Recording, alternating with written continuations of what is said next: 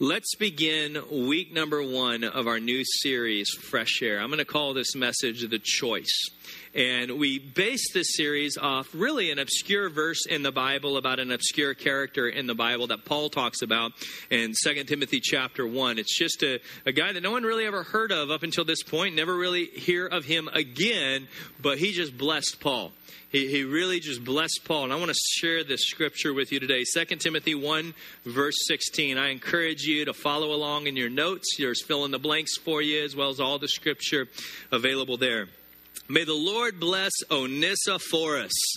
Onesiphorus. Not just Onesiphorus, but all his family. Paul liked this guy, and he just wanted him blessed, not just him, but he wanted his entire family blessed because he visited me and encouraged me often.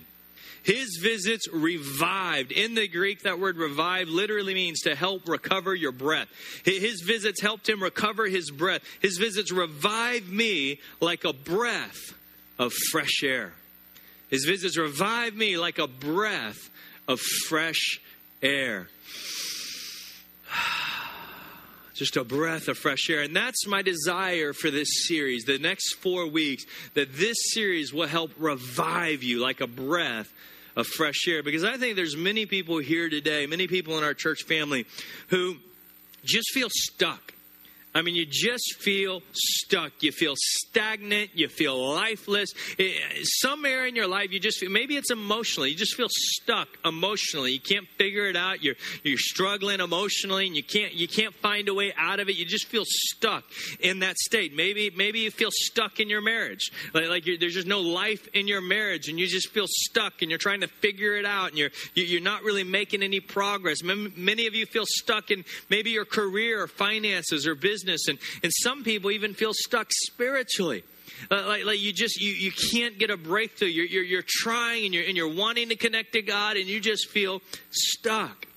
And so this series really is a series to help us get unstuck, to help us have a breath of fresh air, just kind of revive us and take wind beneath our sails and just really kind of get us to that next level, get us moving again out of this stuck, stagnant, lifeless state that so many of us find ourselves in from time to time in different areas in our life. We're basing this series off of one of my pastor's books, Chris Hodges. He's the pastor of Church of the Highlands. Many of you know I've talked about him and the whole ARC movement. We're an ARC church. They were the first ARC church, and they've helped coach us. And he wrote a new book this year called Fresh Air. And I would encourage you to read that book as a complement to this series, because he's going to get a lot deeper into some of this stuff. And I really think this will help you. And this is really the series to start this year right. Stuck.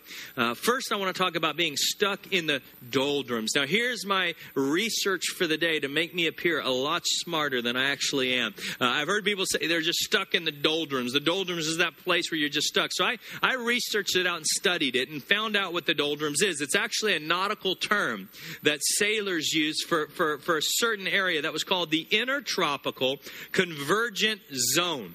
Now, aren't you impressed? Intertropical Convergent Zone. This is an area right around the equator where the northeast trade winds and the southeast trade winds meet and basically cancel each other out, where there is no wind, there is no air, there is no movement. And it's not a big deal today because most of our ships today are controlled mechanically with engines and diesel and gasoline. But back in the day, this wasn't just bad news. This was a death sentence.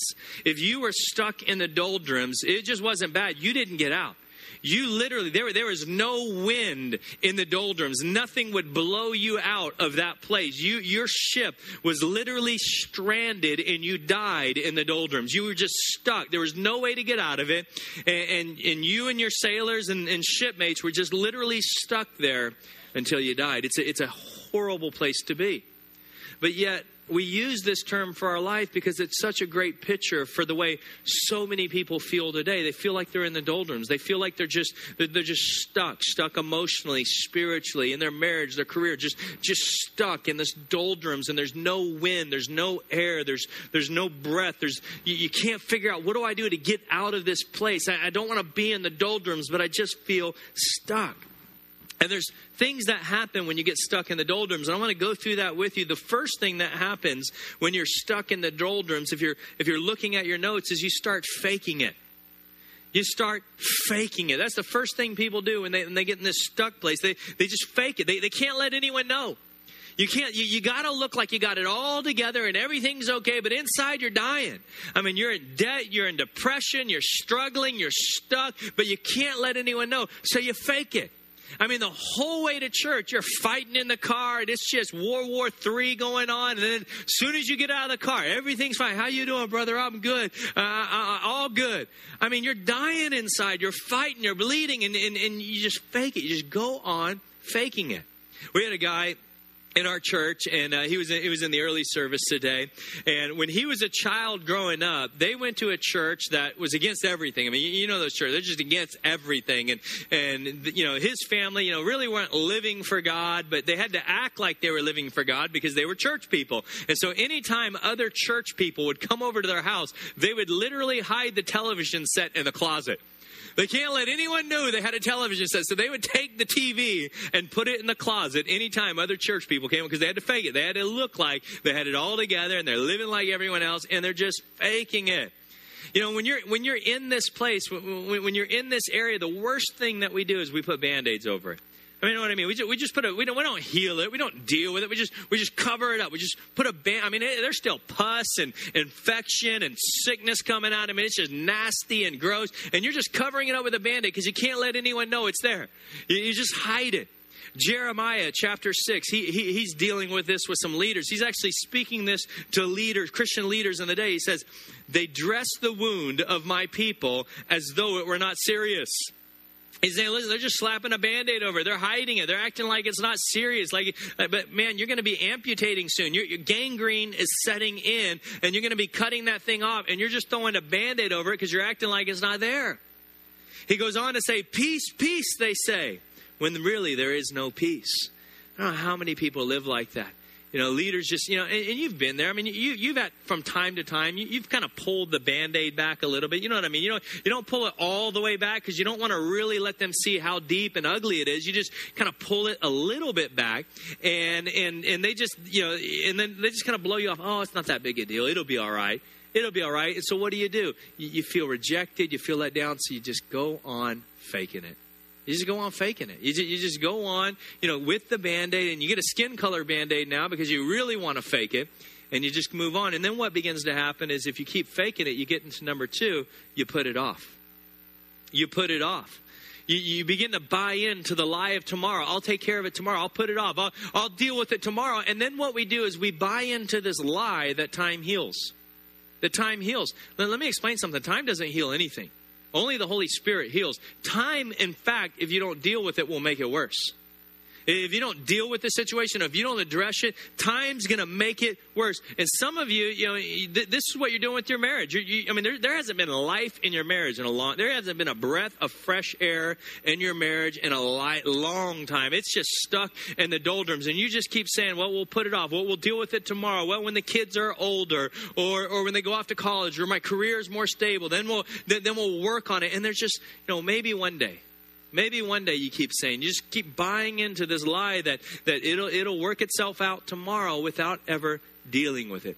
Hebrews chapter 12, verse 15 says this, "See to it that no one misses the grace of God." I don't want you to miss this today. I don't want you to miss God's grace for you. God wants to blow fresh air back into your life, back into your marriage, back into your emotions, back into your spirit. And I don't want you to miss it. Don't miss this. See to it that nobody misses the grace of God and that no bitter root grows up. See, that's the lie of tomorrow. That's this lie of time heals. Time's not going to heal it. You're going to get a root. And when it first showed up, it was just a little weed. And how many know little weeds? 2 little fingers, you can whip that weed right out of the ground. But if you don't deal with that little weed, what happens? That little weed grows into this massive bitter root. And before you know it, man, you got heavy machinery in the front yard and you're yanking that root out of the ground. And it's just a mess. It's a disaster. It's ugly. And now you've got a whole lot more damage to deal with because you could have pulled that little weed out of the ground, but then you let it grow into this big, bitter root. And now you're in trouble. And then you move into number 3. You give up. You give up. You just give up. You just, I'm tired. I give up. I can't do this anymore. You just give up. And let me explain something about the series that I do. When I teach a series, I'm not teaching a series at you. I'm teaching a series at us. I'm included in this thing. This is just as much for me as it is for you. I mean, God may have appointed me as the spokesperson, but that doesn't mean these messages don't apply to my life. They apply to my life as much as they'd apply to your life. I read some research recently at Fuller Seminary. They said 1,500 pastors leave the ministry every single month. 1,500 pastors leave the ministry every single, either they get burned out, they get tired, they quit, they give up, they have moral failure. 1,500 pastors leave the ministry every month. And so many of us, so many of you today are so dangerously close to this stage of just giving up on God. God didn't do what I wanted him to do. I just give up on my faith. Giving up on your marriage. There's just no hope. Giving up on family. And see, the tragedy is you lose hope. See, when you get in the doldrums, you just begin to lose hope. I mean, your refrigerator verse is Job chapter 17, verse 13. Job had a rough life. I mean, Job was rough. In 17:13, Job said, "Where then is my hope? Where's my hope?" Then he goes on to say, "Who can see any hope for me?" There's no hope. There's no hope. And so many of you have felt this way. There's just no hope. There's no hope for my marriage. There's no hope for my career. There's no hope for my emotions. There's no hope for my spirit. There's just no hope. And what's funny about this verse, I love it. He says, who can see any hope for me? He's like, there's no hope for me. How many of you have ever realized in life that when somebody else has a problem, you become super counselor? You are like Dr. Phil when somebody else has it. You can easily see through it. You're like, this is exactly what you need to do. But when you have a problem, it's just like, I mean, it's like you have no hope. No one's ever dealt with this. But this is the hardest problem any human being has ever been through. You don't understand. I mean, that's just the way we get. I mean, we can easily solve everyone else's problems. We don't have any hope for our own problems. And then what happens is you get to stage 4. You die. You die. You just die. You gave up, and now you just die. And some people, this is physically. We saw this in our community last year where someone very popular, very loved, very successful, just gave up and he died. He took his own life. Some of you die mentally. You just check out. You just die. You just checked out. You're just not there anymore. You couldn't deal with it. You died emotionally. You got a hard heart. I'm not going to let anyone hurt me again. And I'm just died emotionally inside. Some of you have died morally. You'll sleep with anything, drink anything, eat, take anything. Don't matter anymore. You just die morally. Some people even die spiritually. They just give up on God and they just leave. And what I want you to understand today is some of the greats in the Bible felt this way. You know what I love about the Bible is the honesty of the Bible. That this is not new for us. That some of the great men of God and women of God in the Bible actually went through this stuff. The Apostle Paul wrote half of the New Testament, one of the greatest apostles to ever live. Let me explain to you the way he said it. 2 Corinthians chapter 1, verse 8 and 9. Paul says, we were under great pressure, far beyond our ability to endure. How many have ever felt that? I just can't take it. I can't get it. This is crushing me. It's killing me. I can't take this anymore. It's so heavy. It's this pressure, and I can't endure. I can't go through another day like this. It's killing me. Paul goes on to say, so that we even despaired of life. I mean, this is the Apostle Paul, and he's despairing of. He doesn't even want to live anymore. He said, I just don't want to go through another day like this. I'd rather I just can't. He's despairing of life itself. And then he goes on to say, indeed, in our hearts, we felt the sentence of death. What is he saying? He said, man, I've died emotionally. He said, I just feel death inside. There's no lie. I just feel dead on the inside. There's so much pressure. There's so much weight. I can't take it. I can't deal with this. I want to die, and I just feel dead on the inside. I mean, this is the Apostle Paul. And many of us have been there. Many of us have felt this. And what you need is you need a blast of fresh air.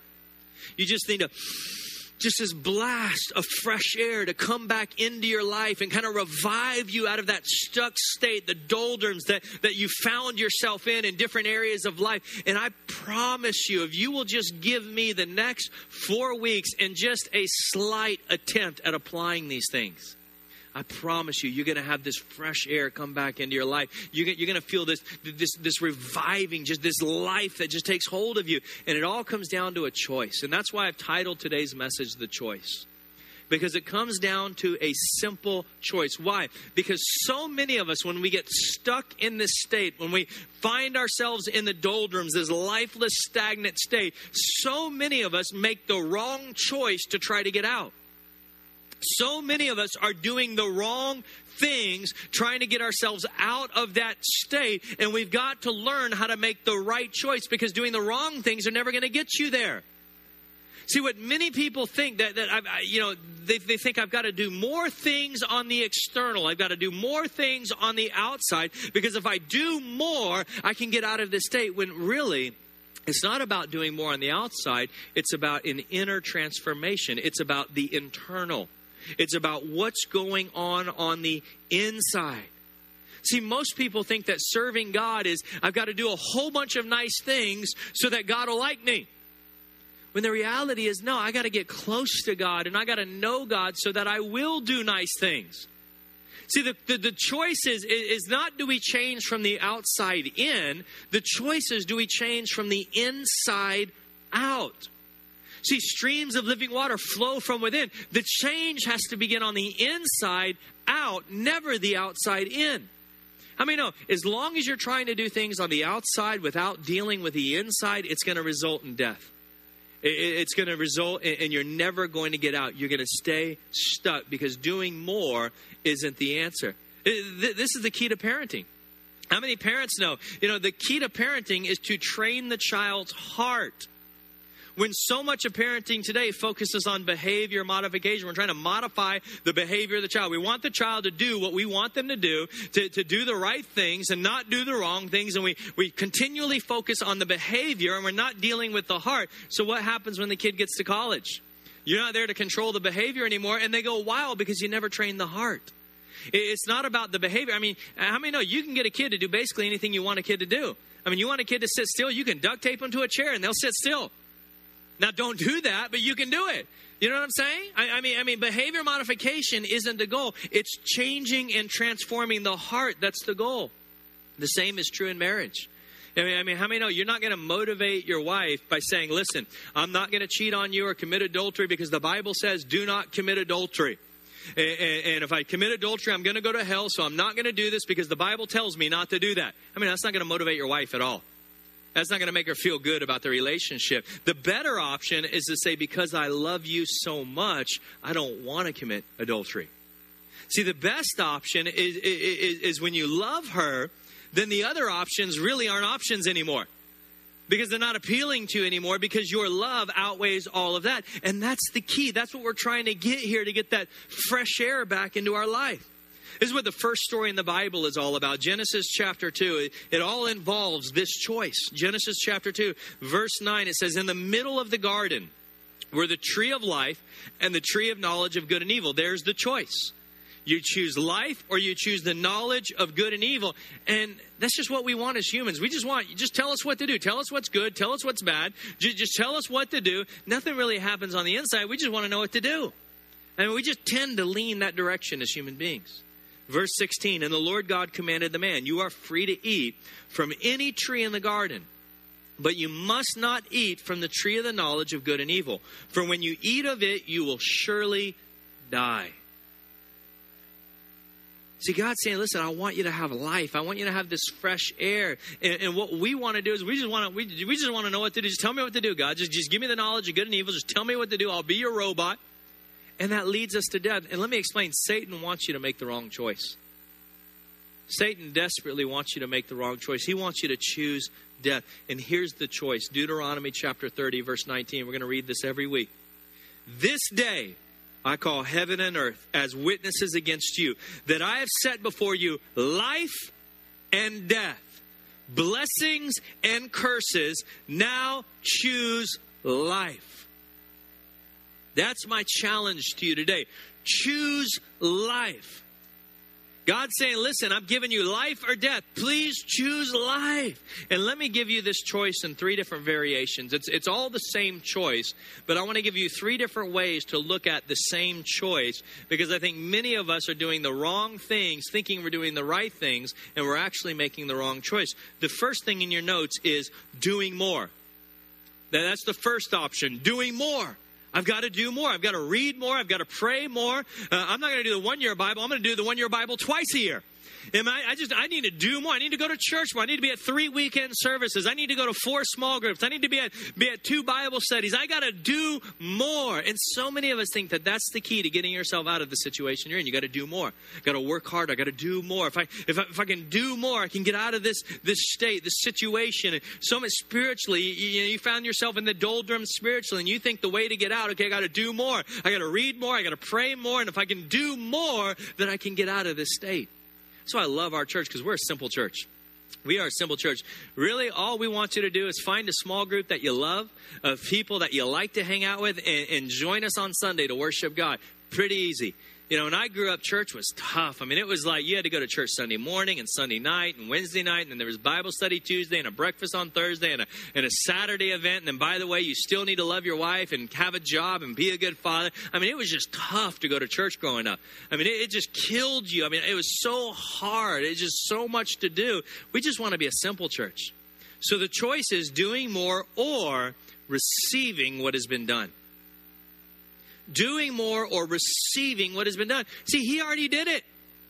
You don't have to do anything. He did it on the cross so that you could receive freely the grace of God, the righteousness of God, the love of God. It's not about doing more. It's just receiving what's already been done. If you'll realize what's already been done in your life, it'll change you. Jesus dealt with this in his day. In John chapter 5, he's dealing with some Pharisees that think by doing more, they're going to get eternal life.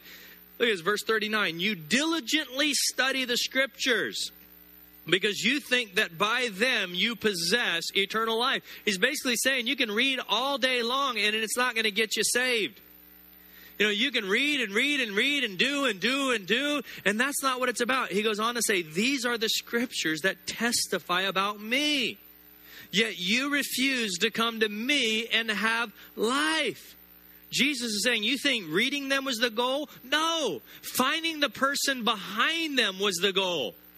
Finding the God behind the word was the goal, to have relationship with him. It's not about the amount you read. It's about finding the God in them. So I don't read the Bible every day because I have to read the Bible. I read the Bible because I want to know God. I want a relationship with him. I want him to speak to me, and I want to hear from him. And I want this relationship with God. Not because I have to. I just want to receive.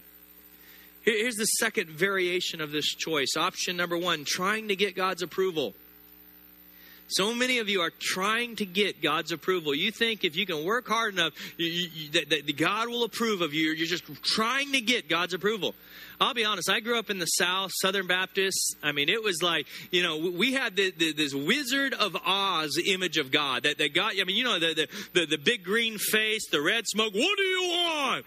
I mean, it was like, you know, God would help us, but he really didn't want to help us. I mean, he really didn't like us all that much. And it felt like he was just like compelled to help us. And that's kind of the way I grew up. I mean, I didn't think God liked me at all. I thought if I worked hard enough and I can possibly make him like me, because God really doesn't inherently like me. And that's the way I grew up. I thought I was always trying to earn God's approval. Like for somehow I was never good enough. And if I could just work hard enough and do enough and be there enough, that maybe God would let me slide in, because he just really didn't like me. You know, many of us have that image of God. He's this cosmic cop in the sky just waiting to catch you speeding and strike you down with lightning every time you mess up. And it's just so the choice is trying to get God's approval or receiving God's love for you. See, that's the choice. You can try to get God's approval, or you can receive God's love for you. God, he's crazy about you. Listen to this. I want to just say something. God knows what you did last week, and guess what? He still likes you. He still likes you. He still loves you. He's crazy about you. In fact, if God had a giant refrigerator in heaven, he would have your picture on it. He'd be telling everyone, this is my boy, this is my girl. I just love them. God loves you. He's crazy about you. One of the most powerful verses in the Bible, Romans chapter 5, verse 8. But God demonstrates his own love for us in this. While we were still sinners, Christ died for us. I mean, think about that. Jesus wasn't sitting there on the cross right before they hammered in the nail. Hold on, don't hammer the nail yet. I just need to know, are you going to accept me? Are you going to say yes to me? Are you going to stop sinning? Don't hammer, because I'm not going to let you hammer the nail unless I know you're going to give your life to me. No, he didn't do that. While you were still a sinner, while you were still broken, while you were still messed up, while you were still in the darkness you came out of, he still died for you. That's how much he loved you. He didn't make you clean up your life before he died for you. He died for you because he loves you, because he wanted to give you hope. Receive God's love for you. You can either try to get his approval or you can receive his love. And then the last variation of this choice. You can obey God out of duty. You can obey God out of duty. You see, that's what I used to think it was all about. You had to obey him out of duty. I honestly believe growing up, the more painful the church service was, the more points you got in heaven. Like, church was supposed to be painful and hard and boring and mean. And it was just like, that's what I thought kneeling in prayer was all about. I thought God wanted us to be in pain while we prayed. God, can I get up now? It hurts. My knees are hurting. I mean, I honestly thought that's what it was all about. God just wanted us to be in pain to serve him. And I didn't like church all that much. I didn't like Christians even less. I mean, I had unsaved friends, and their parents were much nicer than the Christian parents. I mean, they were just mean. I mean, growing up, the Christians in our church were just mean. And this was my theory. I actually believe this. I actually believe that they were so miserable because they wanted to sin and they couldn't. I thought that's why they were so. They just wanted to have that cigarette. They wanted to sin, and they just couldn't sin, and so they were just mean because they couldn't sin. I actually believe that. Yeah, I just thought. I mean, it was just tough. I mean, Christianity is hard unless you choose the other choice. You obey out of duty or you obey out of delight. See, that's the choice. You can obey out of duty or you can obey God out of delight. I can read God's word every day out of duty or I can read it out of delight because I want to know what he has to say to me. So that's why I say we are not a have-to church. At our church, you don't have to do anything. You don't have to give. You don't have to serve. You don't have to volunteer. You don't have to do anything around here. This is a want-to church. If you have to do it, there's something wrong with your relationship with God. There's something wrong. See, you should want to do these things because you love God and he loves you and you have a relationship. If you have to do it, you're viewing God the wrong way. See, I think all of us will find ourselves on one side or the other of a comma in John chapter 14, verse 15. Let me give you this verse. If you love me, comma, you will obey what I command. See, I think all of us find ourselves either to the left or the right of that comma. If you love me, comma, you will obey what I command. And most people find themselves on the right side of that comma. And that'll lead you to death. See, you've convinced yourself, okay, I got to obey what he commands and I got to do what he wants me to do and I got to do all of this stuff because if I obey what he commands, then I love him. And I can prove my love for him. But the reality is Jesus, what he was really saying, if you understand Jesus and you understand grace, he's saying, listen, if you'll love me, if you will love me, if you'll fall in love with me, if you'll make loving me the priority, then guess what? The byproduct is you'll obey what I command. You'll naturally do it because you'll delight in it, because you want to do it, because it becomes your passion to do it. See, what we think is we got to obey what he commands so that we love him. And Jesus is saying, if you'll just love me, then you will obey what I commands because it'll be natural. It'll be the desire of your heart. You'll want to do it out of love, not out of duty. See, this is the key to the Christian life. Now, what I'm about to do is really embarrass myself. My wife was so frustrated with me last night and this morning for doing this, but I just got to be honest. When I grew up in high school, I like to be a guy's guy as much as possible, and in sports and everything else. I love sports, but To be honest, I actually lettered in theater in high school. I know, that's embarrassing, but I actually lettered in theater, and so I grew up doing musicals and theater and everything else. I know I'm just my wife's like, I cannot believe you told him that. But anyways, I just did. And so one of the shows I was in growing up was a play called Fiddler on the Roof. Wonder, a wonder, miracle. So anyways, so I was in Fiddler on the Roof, and it was this show about a Jewish family in Russia back in the early 1900s. And the custom was, Tevye, the father, had all these daughters. And the custom was you got a matchmaker because everything was a prearranged marriage. You didn't get to choose your spouse. You kind of had a matchmaker decide for you who you were going to marry. And that's where we get this song. Matchmaker, matchmaker, make me a match. Find me a find. Catch me a catch. So, I know, this is horrible.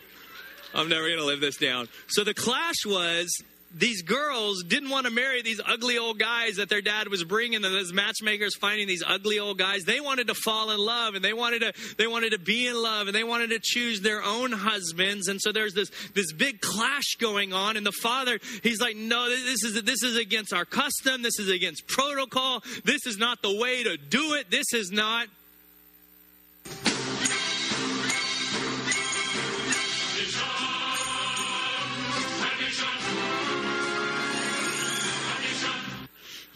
I don't know why he was doing that in the thing, but they say, no, tradition. This is about religion and tradition, and you've got to do. It's not about love. And then what happens is the father, Tevye, now becomes concerned about his own marriage because he was brought together through a matchmaker, and now he begins to wonder, does my wife love me?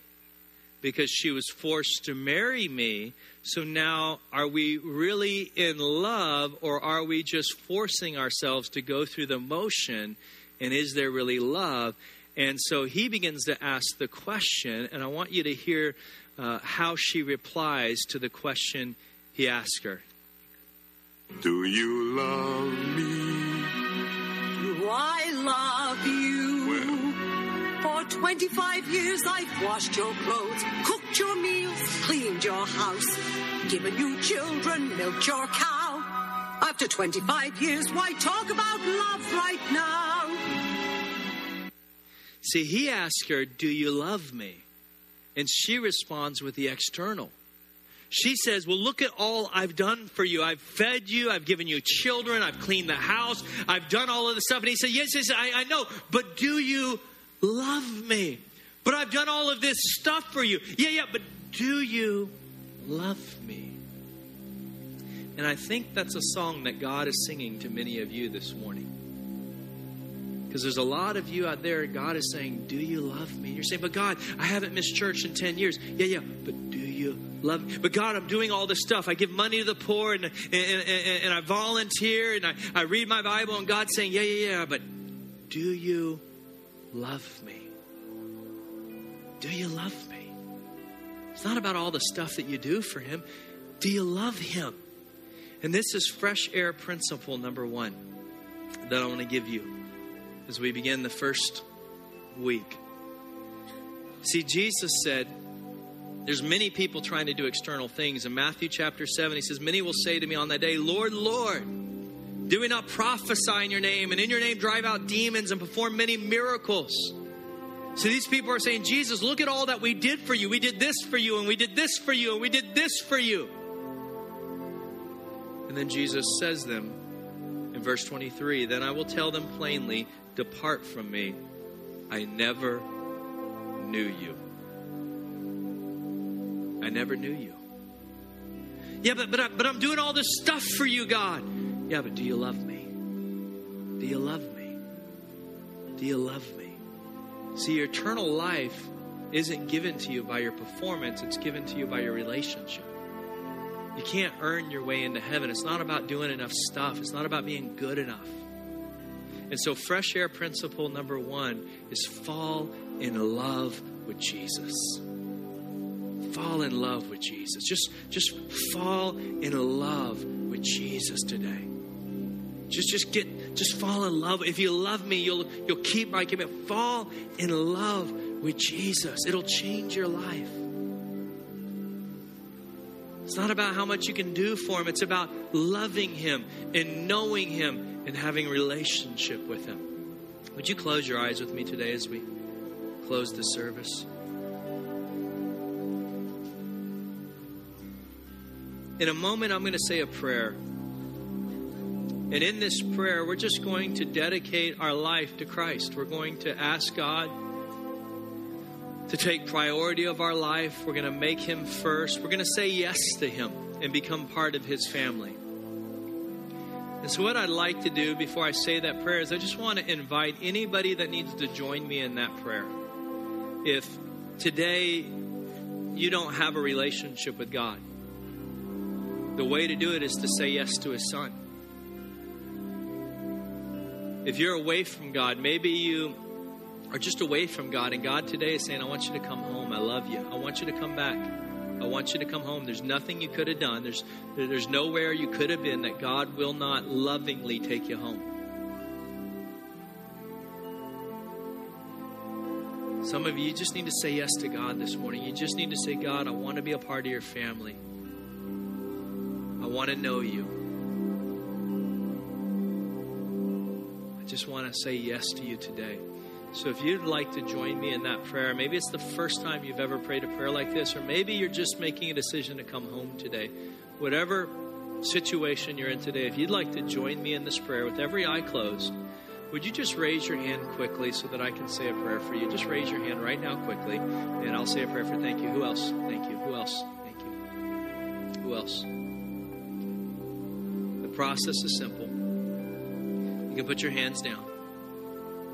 I want you to just say this prayer in your heart. God can hear your thoughts. You don't need to say it out loud, but just the first part of the prayer, just say, God, I invite you to take over my life. I say yes to you. So just say, God, I give you my life this morning. The second part of that prayer is just say, God, forgive me. I need your forgiveness today. And the last part of that prayer is that I'd like you to just say thank you to God. Just say, God, thank you for loving me. Thank you for welcoming me home. Thank you for letting me be a part of your family. Just say thank you.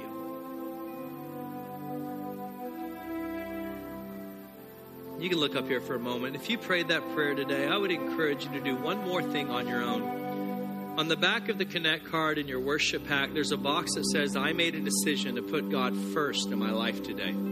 I would encourage you to check that box, drop it off in one of our tithe and offering boxes in the back. We want to connect with you. We want to pray with you. We want to help you walk out the decision you're making to put God first in your life. Also, there's these books outside. They say, now what? It's a great question for people who recently made a decision to put God first. It'll walk you through the steps of, what do I do next? Now what? Or join us for lunch for the 101 class. It'd be a great start to this new journey of your faith. And I would encourage everybody here today to make the choice. He says, I put in front of you life and death. Choose life. Choose life. God is asking you today, do you love me? Do you love me? Do you love me? So let's make a decision as a church today that we're going to fall in love with Jesus. We're going to take the fresh air principle number one, and we're just going to fall in love with Jesus this week. We're going to read our journals. We're going to go through the Bible this week, not because we have to, but because we just want to fall in love with him. We want to know what he has to say to us. We want that life coming into us. Would you stand with me as we close? I just want to pray a prayer of blessing over you as we leave. This is our first Sunday of 2013. And I really believe God's going to do some really incredible things in your life this year individually. Father, in the name of Jesus, thank you, God, for giving us this new year. And in this new year, we know, Lord, that you want to do new things in our life. You want to speak to us. You want to bless us. God, in you, the best is yet to come. So let us take the first step this year. So next 21 days, let's just set them apart, prayer and fasting. Let us just fall in love with you. Let us get into the Word daily and read the Bible together as a church family. And let us just really dedicate this to you, God. We are Christians, God. We just want to live like it. We just want to live like we're not just people who show up on Sunday, but we are Christians every day of the week. So we just want to live like it. And we want to honor you. And we want to glorify you with our life. Thank you for loving us. Thank you. It's not about how much we do, but it's about how much we receive because you already did it. In the name of Jesus Christ. Amen. Have a wonderful week. We'll see you next week.